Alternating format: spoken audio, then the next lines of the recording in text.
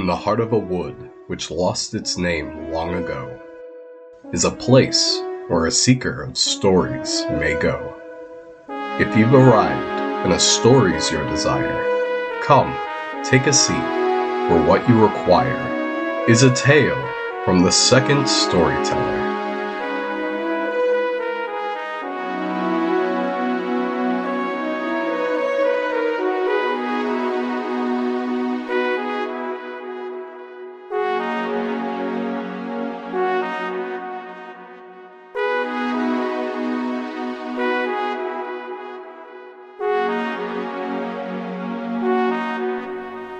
Huh. Okay.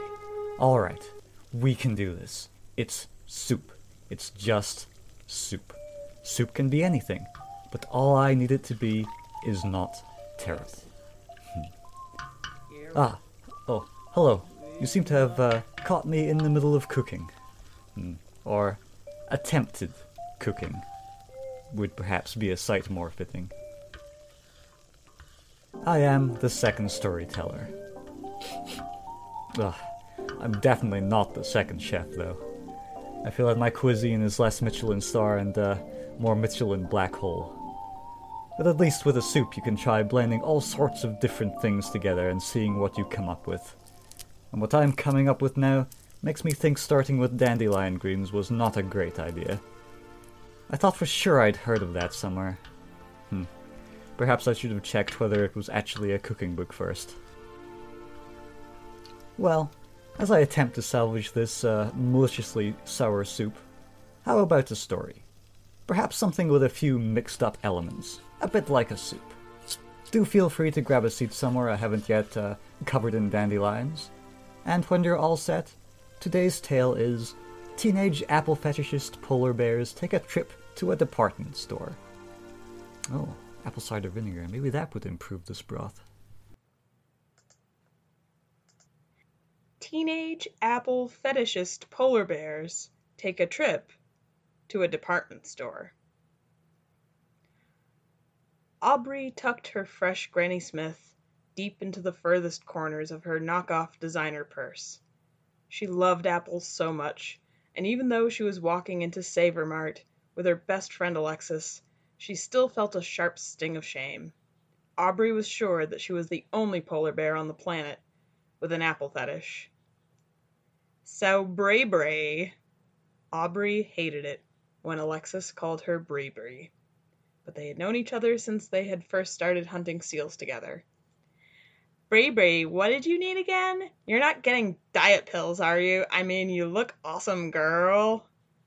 Aubrey glared at her friend through her transparent eyelids. It was so easy for Alexis to say something like that. She was a polar bear weighing a perfect 900 pounds, while Aubrey, on the other hand, was 1,000 pounds. Not that it really bothered Aubrey, but it was just like Alexis to mention something like that in a way that made Aubrey's self-esteem waver just a little. I'm not the one who ate 5 pounds of mackerel and a ringed seal before we got here, Aubrey retorted. Alexis sniffed the air, feeling slightly injured, but not nearly as injured as the ringed seal had been. It was only half of a ringed seal. You know I'm trying to look good for mating season, you bitch. The teenage female polar bears gave each other a lingering glare before bursting out into laughter. Whatever. I just need to pick up a few things, Aubrey said. The two polar bear girls adjusted their purses and approached the automatic door. There was a pleasant chime, and the door swung open promptly. As they wandered in, a young man with short dark hair turned his head. Oh my fucking god, there are polar bears in the store, he exclaimed. Aubrey knocked him halfway across the store with one swipe of her large paw. That guy was totally gross. He was totally looking at me, Aubrey muttered with disgust. It's the lighting in here. It makes our fur so see-through, Alexis cackled. Sometimes Aubrey just couldn't stand the way her friend would do things for attention. It was all well and good for Alexis to show a little skin, but Aubrey always hoped that humans still believed their fur was solid white. Several shoppers fled the store with their children as the two polar bear teens tried to decide whether or not they needed a shopping cart. One man was knocked to the ground and trampled a bit in the panic. He lay on the ground, unable to move, just behind the polar bears. He was trying to decide whether he should try to crawl his way to the door or play dead like the survival television shows taught him, when Aubrey swung around with her newly acquired shopping cart, crushing the man's windpipe and negating his need for decision. "I gotta look for something in the baby clothes section. My cousin is all preggo again," Alexis sighed. "Yeah, okay." Aubrey was distracted. She kept glancing over to the section with the pregnancy tests. Her mind flitted back to the apple concealed in her purse. The store was mostly empty by the time Alexis was done pushing over several garment racks, and by the time she was done picking out the most sarcastically adorable onesie, there were only a few curious stragglers maintaining a safe distance and a clear route to the exit. "So what did you need, Bree Bree?" That nickname again. Aubrey could barely stand it. "Oh, maybe some shampoo and stuff?" She figured it would be a perfectly legitimate item to get them moving in the direction of the pregnancy tests. Just as they turned to lumber towards the health and beauty department, a figure suddenly stopped dead in his tracks. He was a young male human. His jeans were ripped in a painfully precise manner, and the cartoon character emblazoned all over his hoodie tried in vain to suggest that this young man was so threatening that no soul would dare question his reasons for decorating himself with a character from a beloved children's program. He also wore a baseball cap at a peculiar angle. It looked very much as though the hat were contemplating suicide and might, at any moment, abandon the youth's head for all eternity. What struck Aubrey as odd was that there was a large rectangular shape underneath the man's hooded sweatshirt. She didn't think humans tended to have rectangles jutting from their chests. "Oh my God, Bree Bree, it's a shoplifter!" Alexis sneered. That was the only prompt that Aubrey needed. She dropped her purse and leapt at the young man, knocking him onto his back. She proceeded to maul at his chest with her heavy paws. "That doesn't belong to you, asshole!" Despite the fact that Aubrey was snarling at the top of her lungs, she doubted if the man could hear her since he was screaming at the top of his own lungs. His screaming was continuously interrupted, though, because while the heavy metal casing of the laptop under his hoodie was preventing him from being torn to shreds by Aubrey's claws, it was also being shoved directly into his chest with the force of a pissed-off teenage polar bear. This made screaming difficult in the moments when he was gasping for air. Finally, Aubrey bit the young man's hands off and spat them in the general direction of the jewelry counter before she shoved him under a clothing rack, where he whimpered and sobbed. "No more shoplifting for you, loser!" Aubrey turned dramatically and went to retrieve her purse from the floor. "Damn, I hate shoplifters. You're way too nice, Aubrey. I would have bit his head clean off." "Then they don't learn anything, Alexis," Aubrey sighed. As Aubrey moved to collect her purse, she noticed that it had fallen sideways, and her precious Granny Smith apple had rolled out onto the floor. She moved to retrieve it quickly, but Alexis was faster. Aubrey's best friend lifted the apple, sniffed it, and then stared at her friend. "Bree Bree, what? Why was this?" "Oh, that! Well, I can explain. You see, you don't eat apples." I know." "So, why?" Aubrey snatched the apple and held it as though it was the most precious thing in the world to her.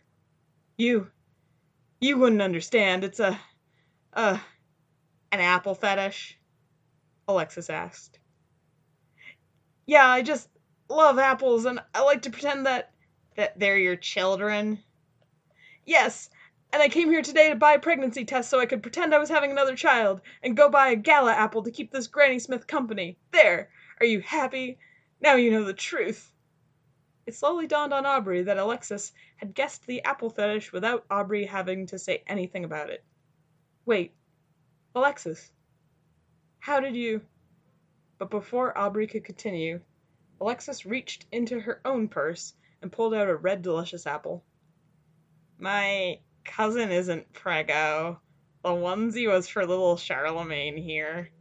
I have an apple fetish, too."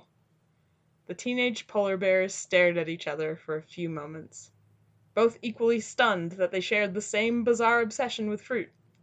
Finally, they both began laughing so hard that tears would have been streaming from their eyes if polar bears could cry. The girls finished their shopping and left a handful of fish bones by an abandoned cash register as compensation. The two polar bears left Savor Mart, snapping at passersby in the parking lot, knowing that their shared apple fetish would make them best friends forever.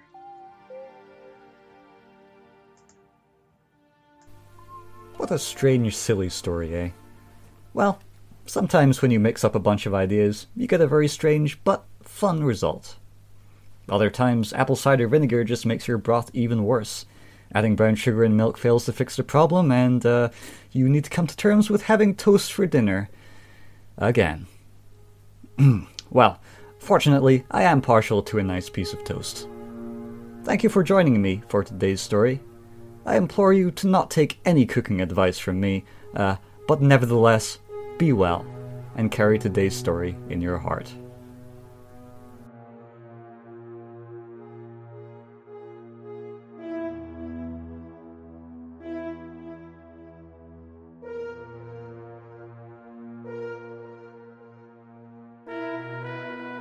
Today's tale has ended, but return once again to this place where you are considered a friend.